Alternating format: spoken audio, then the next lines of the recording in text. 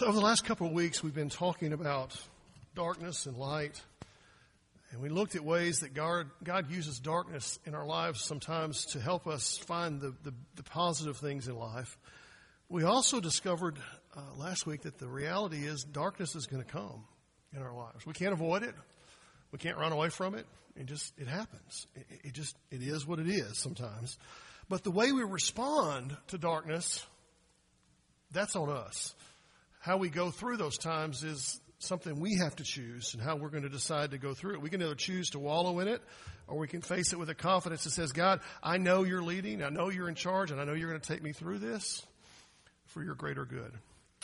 Today I want us to look at kind of an obscure, not obscure, but an odd passage. I've kind of wrestled with this all week.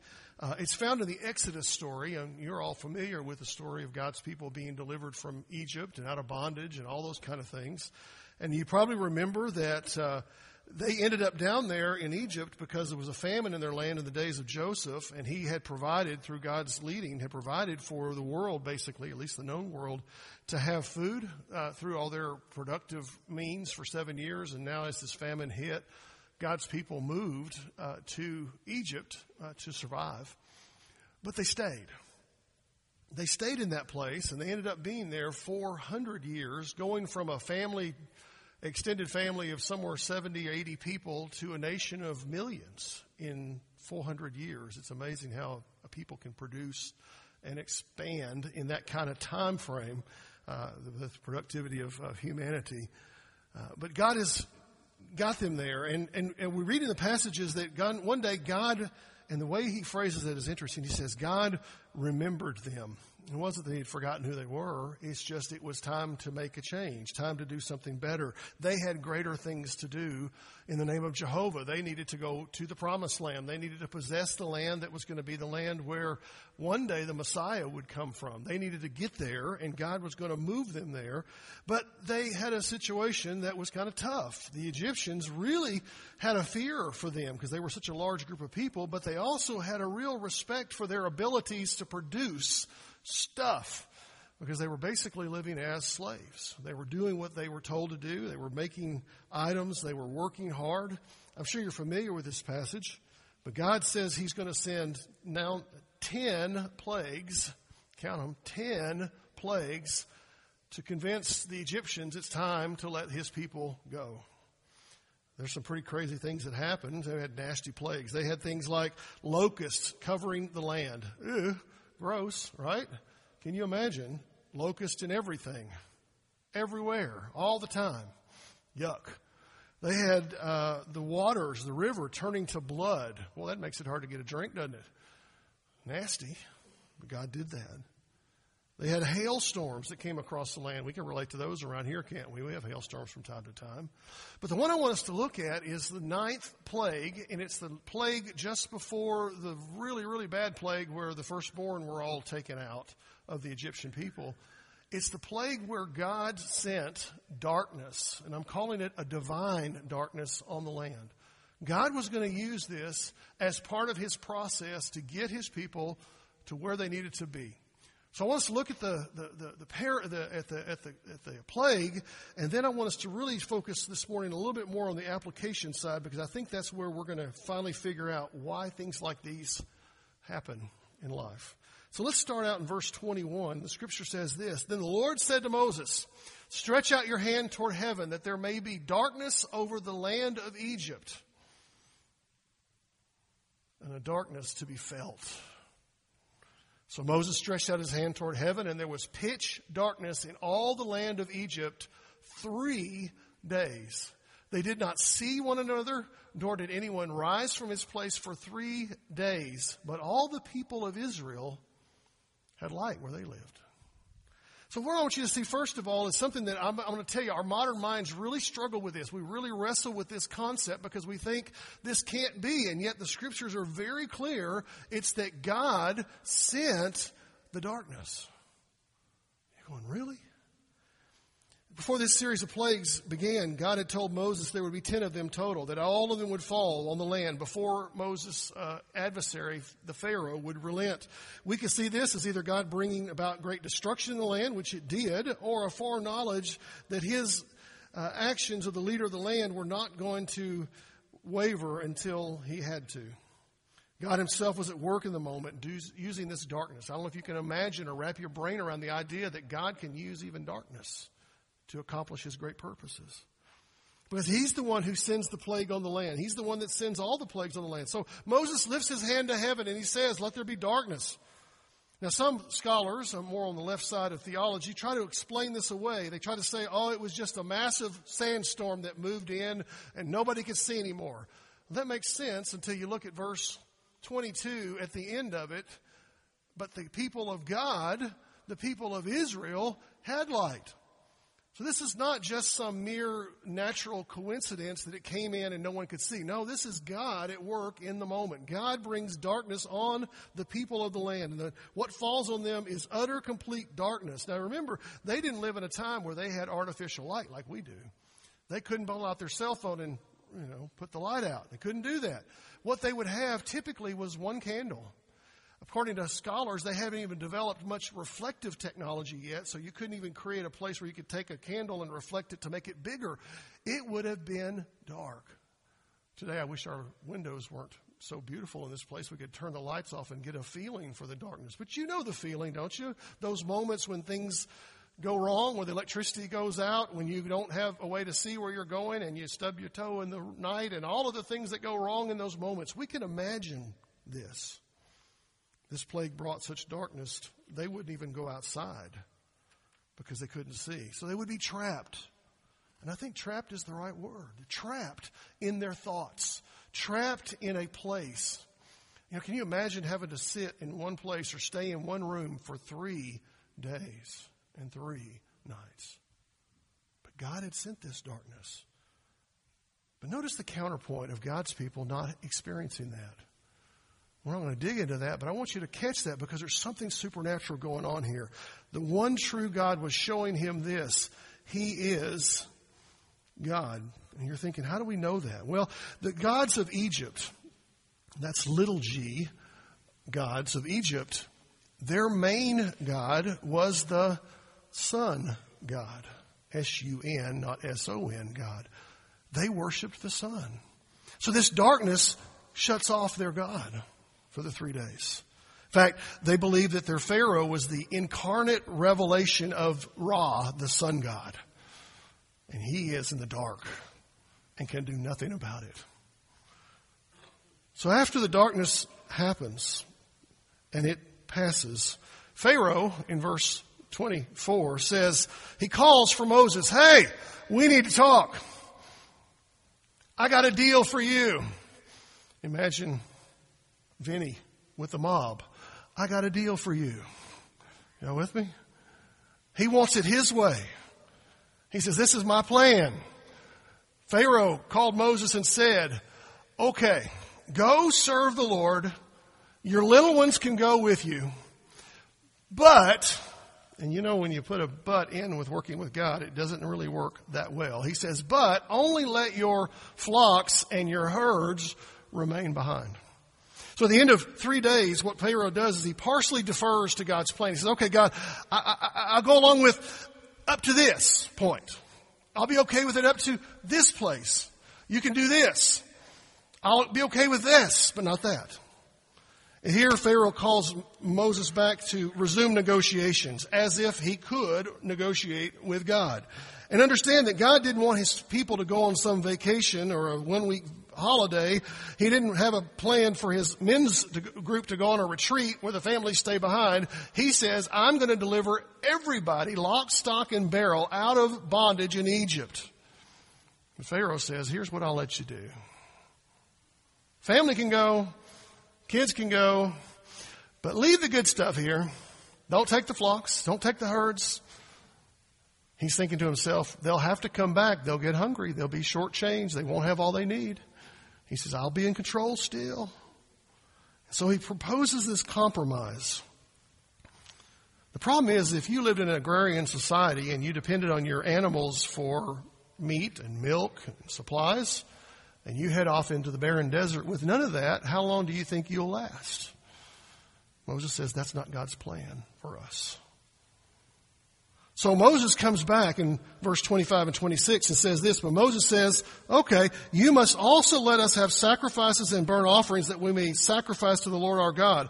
Our livestock also must go with us. Not a hoof shall be left behind, for we must take of them to serve the Lord our God.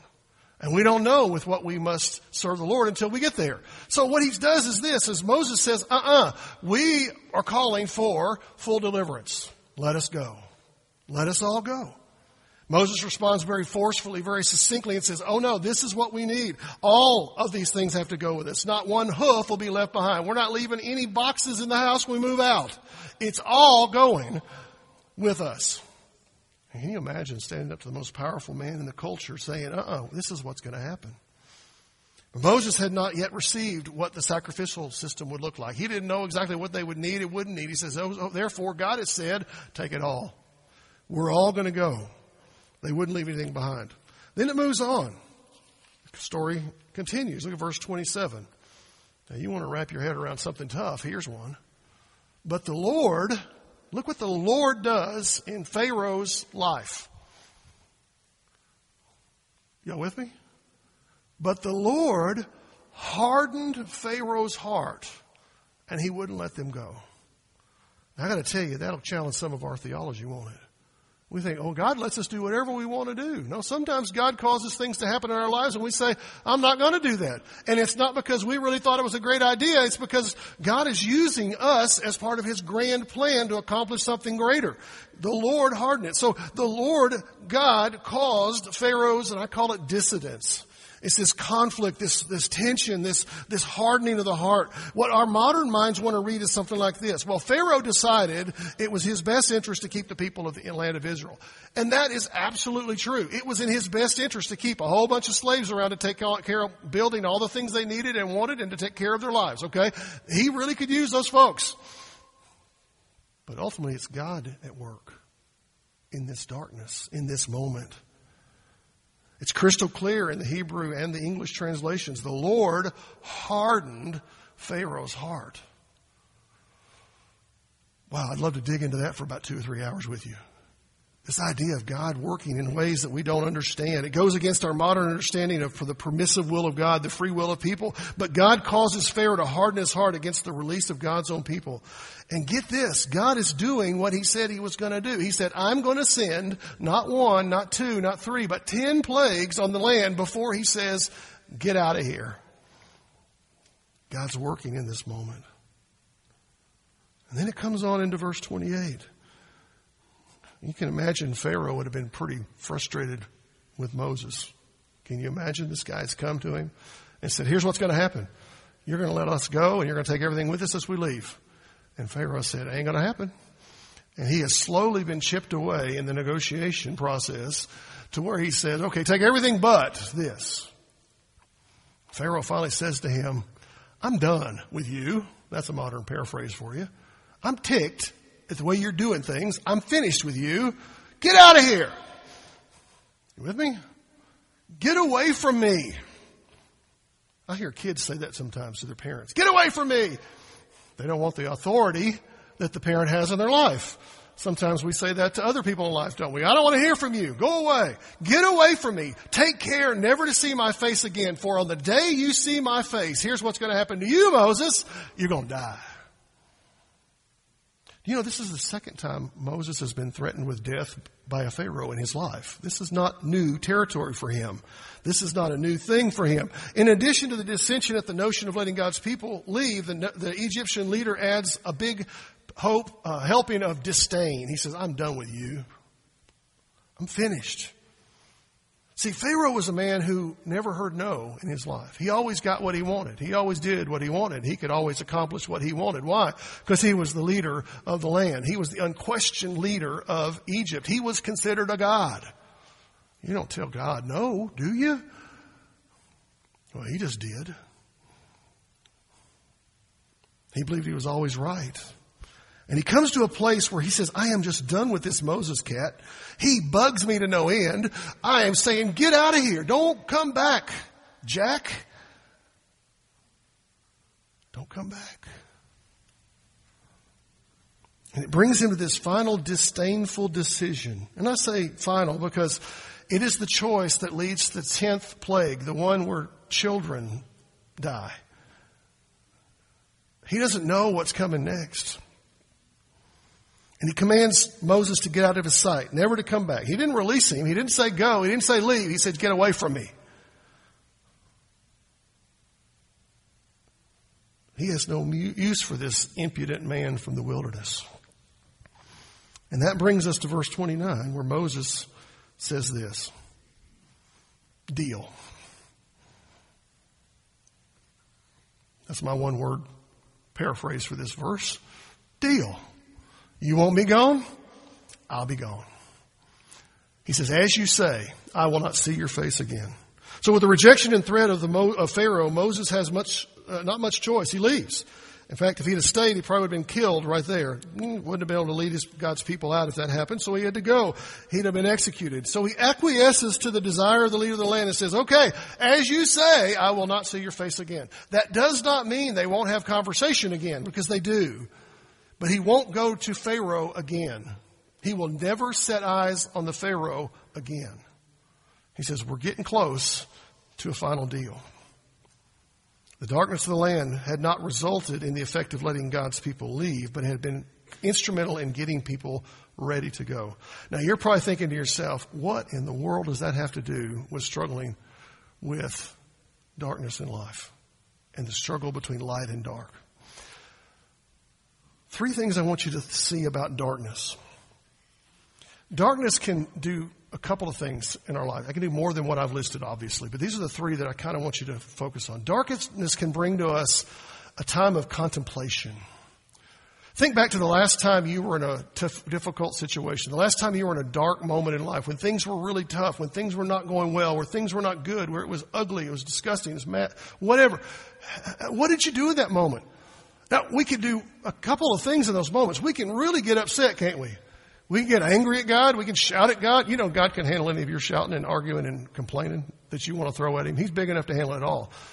But it can also bring about something in our lives that is much more powerful and much more transformative. And it's the idea of stopping and thinking and contemplating life.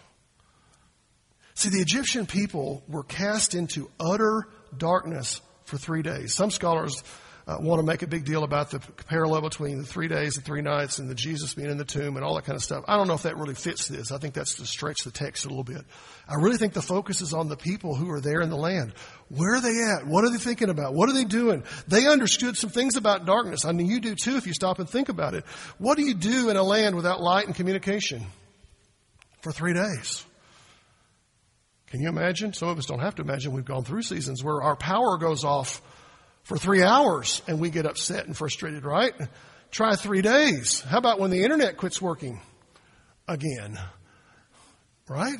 We struggle. I got to get on. I got to see what they're posting about this and that. We struggle with that stuff.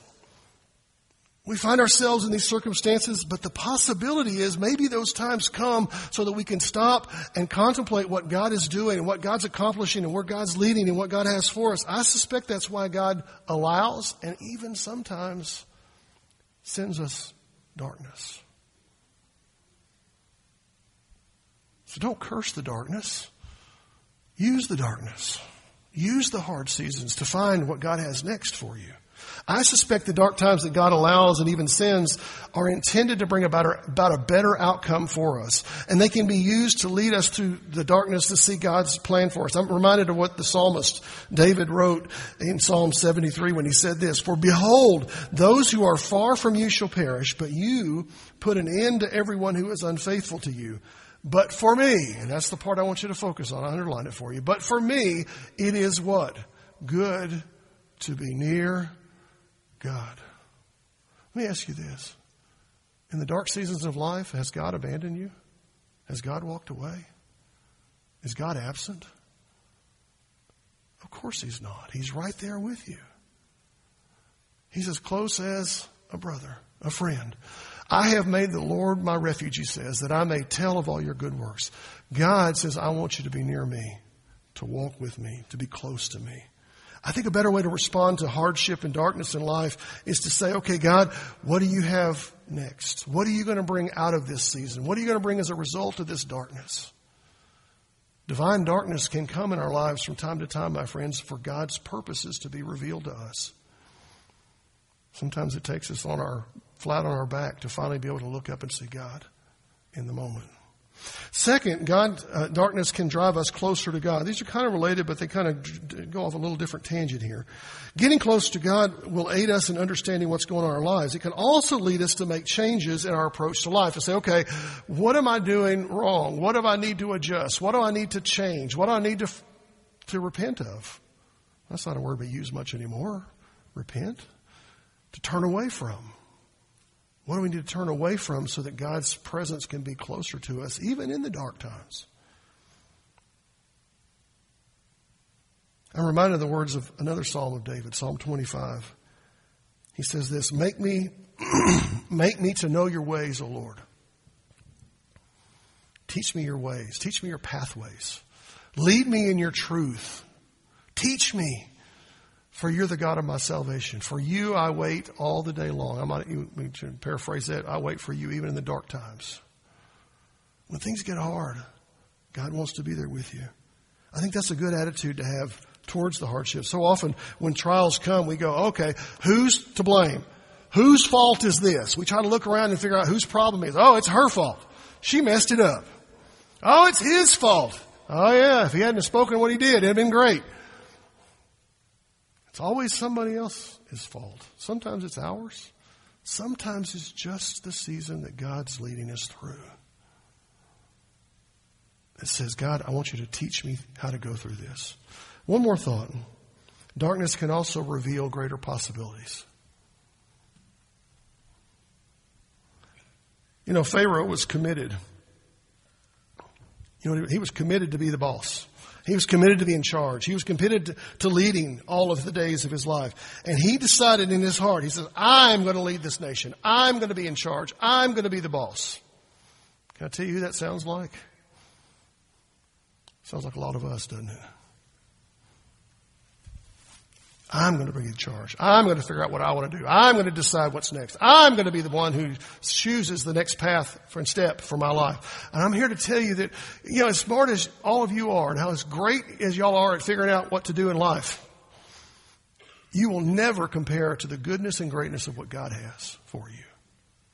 He has greater possibilities, but we've got to see them so we can go down those roads. Season of darkness, we're faced with a decision. Will I see the darkness as something that tears me down or something that builds me up? Am I going to see it as something that draws me away from God or something that drives me to God? I know this is kind of a weird message today, but hang in there with me. Will I see the darkness as tearing me down or leading me to something new and something better? I suspect the way forward is revealed when Solomon wrote these words in Proverbs. He says, in all your ways, do what? Acknowledge God. And He will make your path straight. Don't be wise in your own eyes. Don't go, man, I got the answer. I'm good. I got to figure it out. But fear the Lord and turn away from evil. Because if we'll do that, here's what happens. It will be a healing to our flesh and a refreshment to our bones. God wants to do great things in your life and in my life. But listen, if without Him working and leading, it didn't happen. And until we begin to understand that God doesn't just lead us through the times of light, but sometimes He brings darkness so that we can figure out how we need to really depend on Him. That all begins with a relationship, doesn't it? It all begins with knowing the Lord. And I want to ask you this morning, have you truly met Him? Have you really come to the place where you trusted Him? Because that's where it starts. I know many of you in this room say, yeah, I trusted Christ years ago. Great. But there may be some here, some listening on the line today, that need to make that decision. Maybe you're in the darkest moment because God's getting ready to bring you into his marvelous light. It takes a step on you to do that.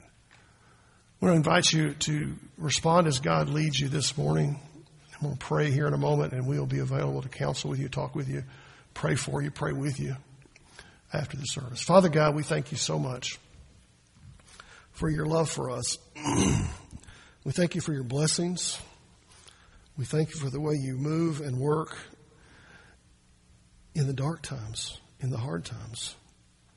Father, we pray your hand to be free in these moments as we respond to you. Father, some are thinking, I'm not in a dark time. Not today. But they come. I pray that, God, as we respond to you, you would just work in these moments. In Jesus' name.